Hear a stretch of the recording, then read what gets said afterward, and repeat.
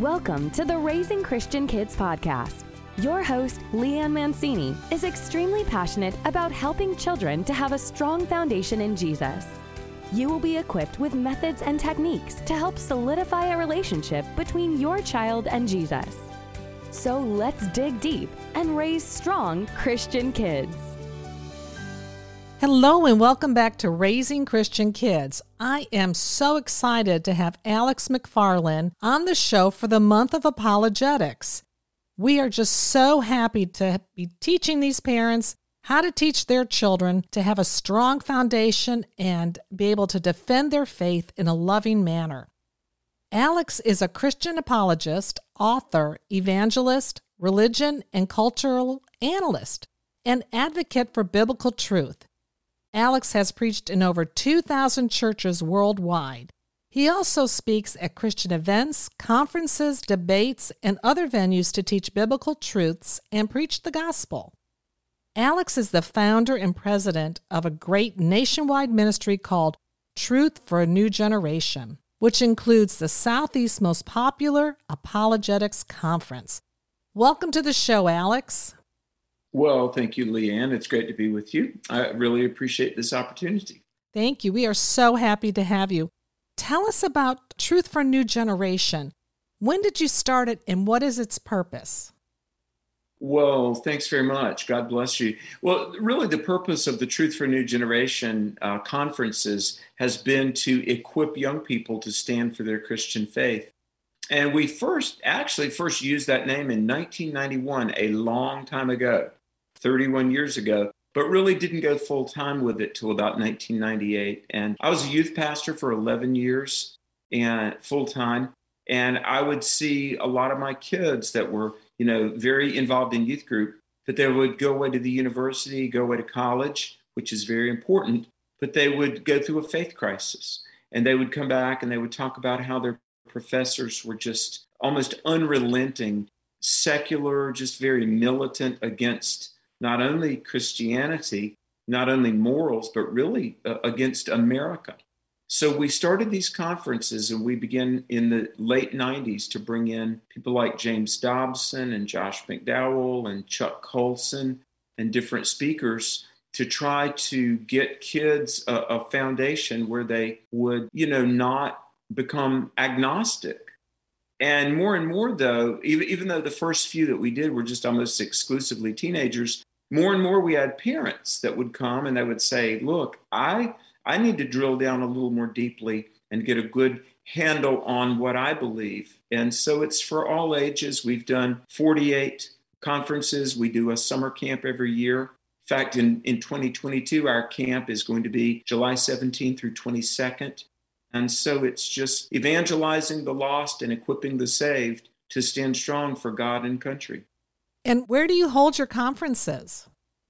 Oh, all over. In fact, this fall we'll be in Oklahoma City. We've been in about 30 states to do these conferences. And, I would love to partner. If anybody watching and listening says, gee, we would love to have our city host one of your Truth for New Generation conferences, reach out to me if I could give my email. Yes. My email is alex@alexmcfarland.com, alex@alexmcfarland.com.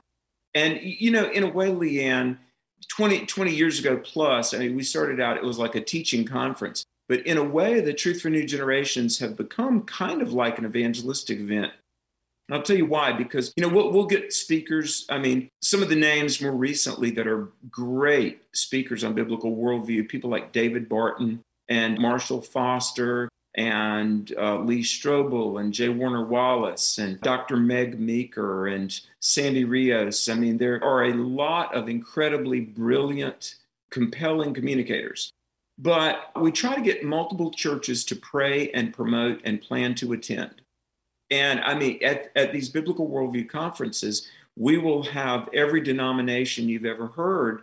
And even, Catholics that are very concerned for this country and Hispanic. And 6 of our conferences, we've had translators sign, and we do bilingual. We'll do it in English and Spanish. But on the end of the first day, we'll explain what the gospel is. And we'll say, look, we're talking about defending the Christian faith. but you let us explain what it means to be a Christian. And in our conferences, whether we have 1,000 or 3,000 attendees, regardless of the size, roughly 8% of the audience will make a salvation decision. So we encourage people whenever the Truth for a New Generation event, if it comes to a city near you, bring unsaved people. And you know what? I'm finding out more and more that even non-Christians are deeply concerned about America. They believe, like we do, that we've lost our moral compass. And so what started out 20-some years ago as a conference to equip young people has really almost become a conference to try to restore the soul of the nation, really. And wouldn't you say it starts very young, training our children very young? Absolutely, absolutely. You know, it's always a blessing when someone of any age comes to Christ. But do you know what, Leanne, as you know, and I want to say what an honor it is to be with you, because I have such respect for your work, your communication, your research. You're an influencer and you're an educator, but you're a scholar. And I'm sure your listeners know that. But what you're communicating is so true and so important that it starts at a young age. And obviously, the most important thing of life is to know the Lord Jesus. But even besides salvation, just character development, you know, a moral foundation and being able to self-restraint, deferred gratification, to be able to say no to yourself and to live a life of, the Bible uses the word circumspect, but ethics, character, self-control. That must be ingrained at a very, very early age. And the earlier, the better. Absolutely. And at your conferences, do you have information and booklets? Do you sell things for parents, resources, or online perhaps? We do. And let me share a couple of things that the Lord has been so good to me, Leanne. Oh, I'm telling you, it's just amazing. And, you know, I've got to tell you, I am the product of a godly mother and dad and a godly grandmother, all of whom prayed for me.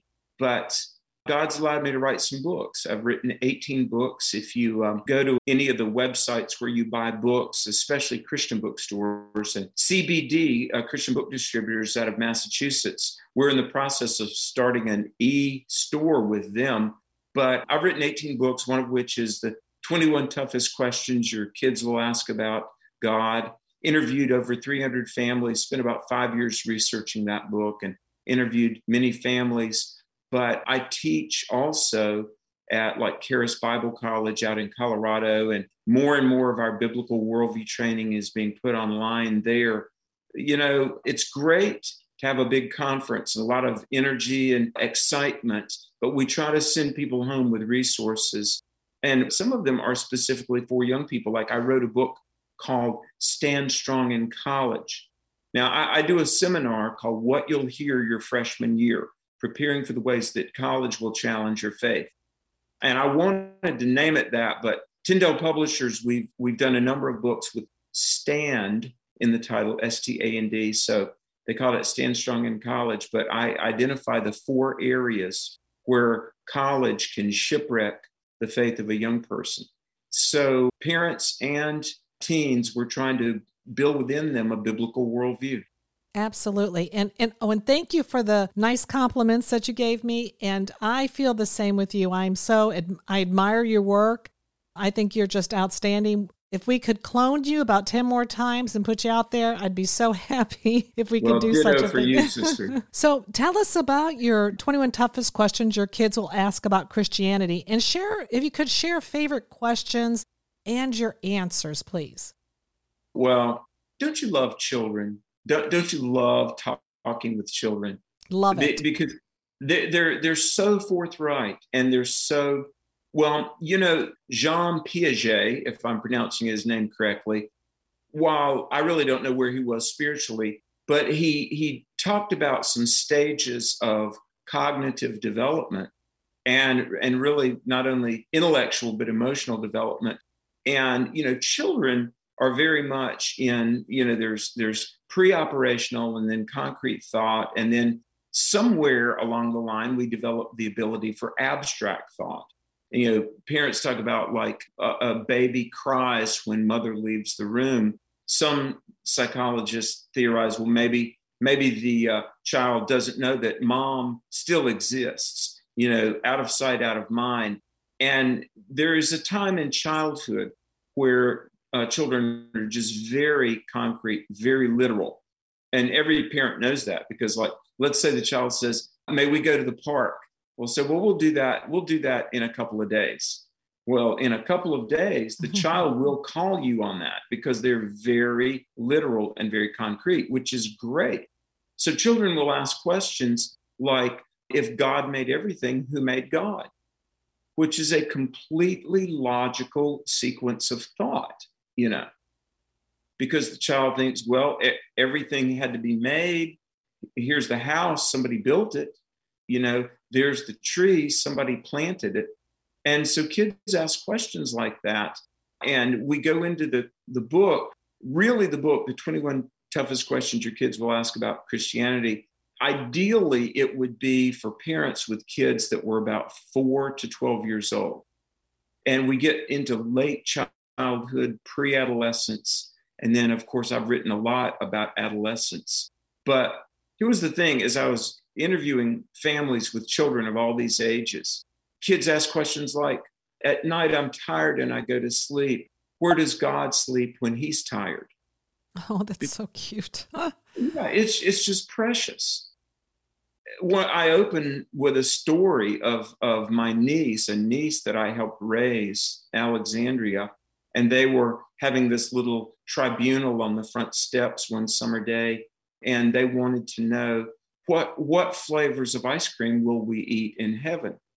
Heaven is the place of ultimate happiness, and ice cream is definitely part of the equation of ultimate happiness. Therefore, we must eat ice cream in heaven.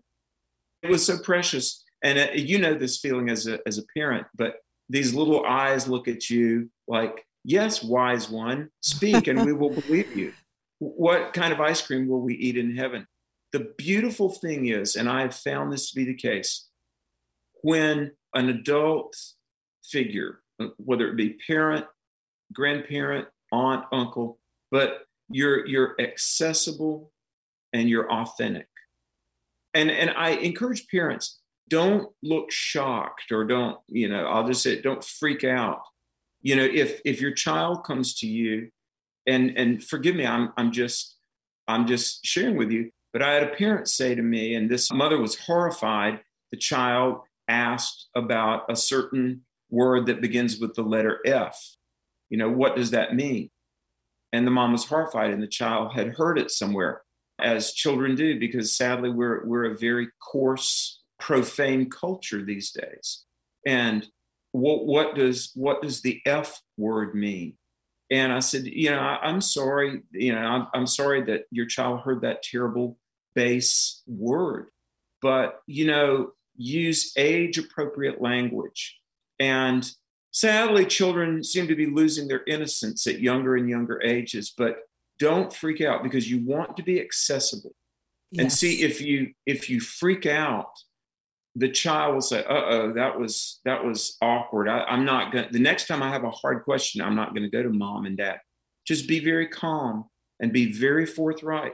So be accessible and be authentic, and let the child know in your words and in your lifestyle that the most important thing to you is the Lord Jesus Christ and his word. And we believe our Savior, we believe the Bible. As they see that it's real to you, they'll want it to be real in their own lives. And that's really from Exodus 13. Exodus 13 is very beautiful.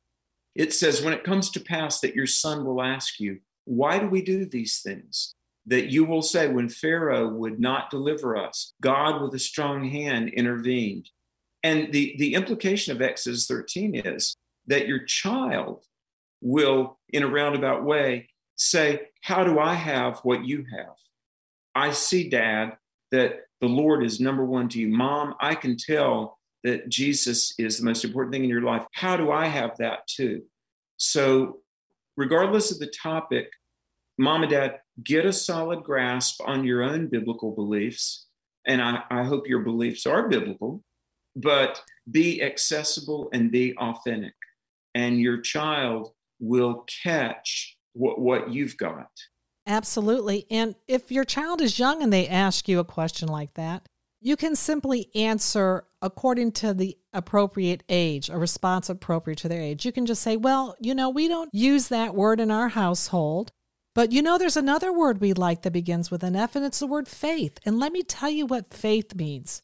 Just kind of like guide them through that without bringing any more attention to that word than you would want to. Oh, of course. Age appropriate. And I think you're 100% right. I tell moms and dads to be honest with children. There is sin. The devil is real, and the devil is bad, and the devil doesn't like us. But we don't have to be paranoid and afraid if we're in Jesus, because John 10:28 says that nothing can pluck us out of his hand. And so there are bad things in this world. There are bad people.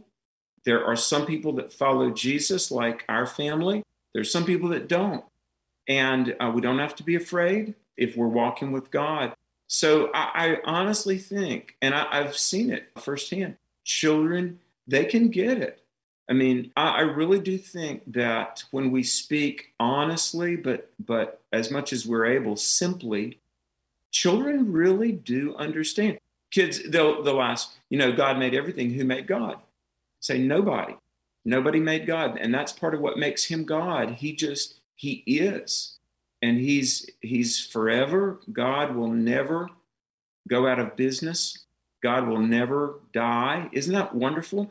Our Lord who loves us can never die. He is forever. And you can talk to kids, and I've watched hundreds of children over the years, and they're like, okay, they get it. They believe it. Yes, or everything has a definition. There's a definition. So I always say, well, you can always say to somebody, if they ask you who made God, you can say, well, I don't understand that question, because the very definition of God is one who has always existed. And thank God he has always existed. Well, I thank you for all your wisdom today. And for my listeners, there is going to be a part 2. Alex and I are going to continue with this interview, and I will bring the rest of the interview to you for our next episode. And this is how we will all work together to raise strong Christian kids. This podcast is part of the Edify Podcast Network. Edify is a faith-inspiring app that brings together thousands of the best Christian podcasts in one place for your listening enjoyment. Cut through the noise and grow your faith by diving into the world's top Christian podcasts today. Download the Edify app for free from the App Store or Google Play, or by going to edify.app. That's EDIFI.app.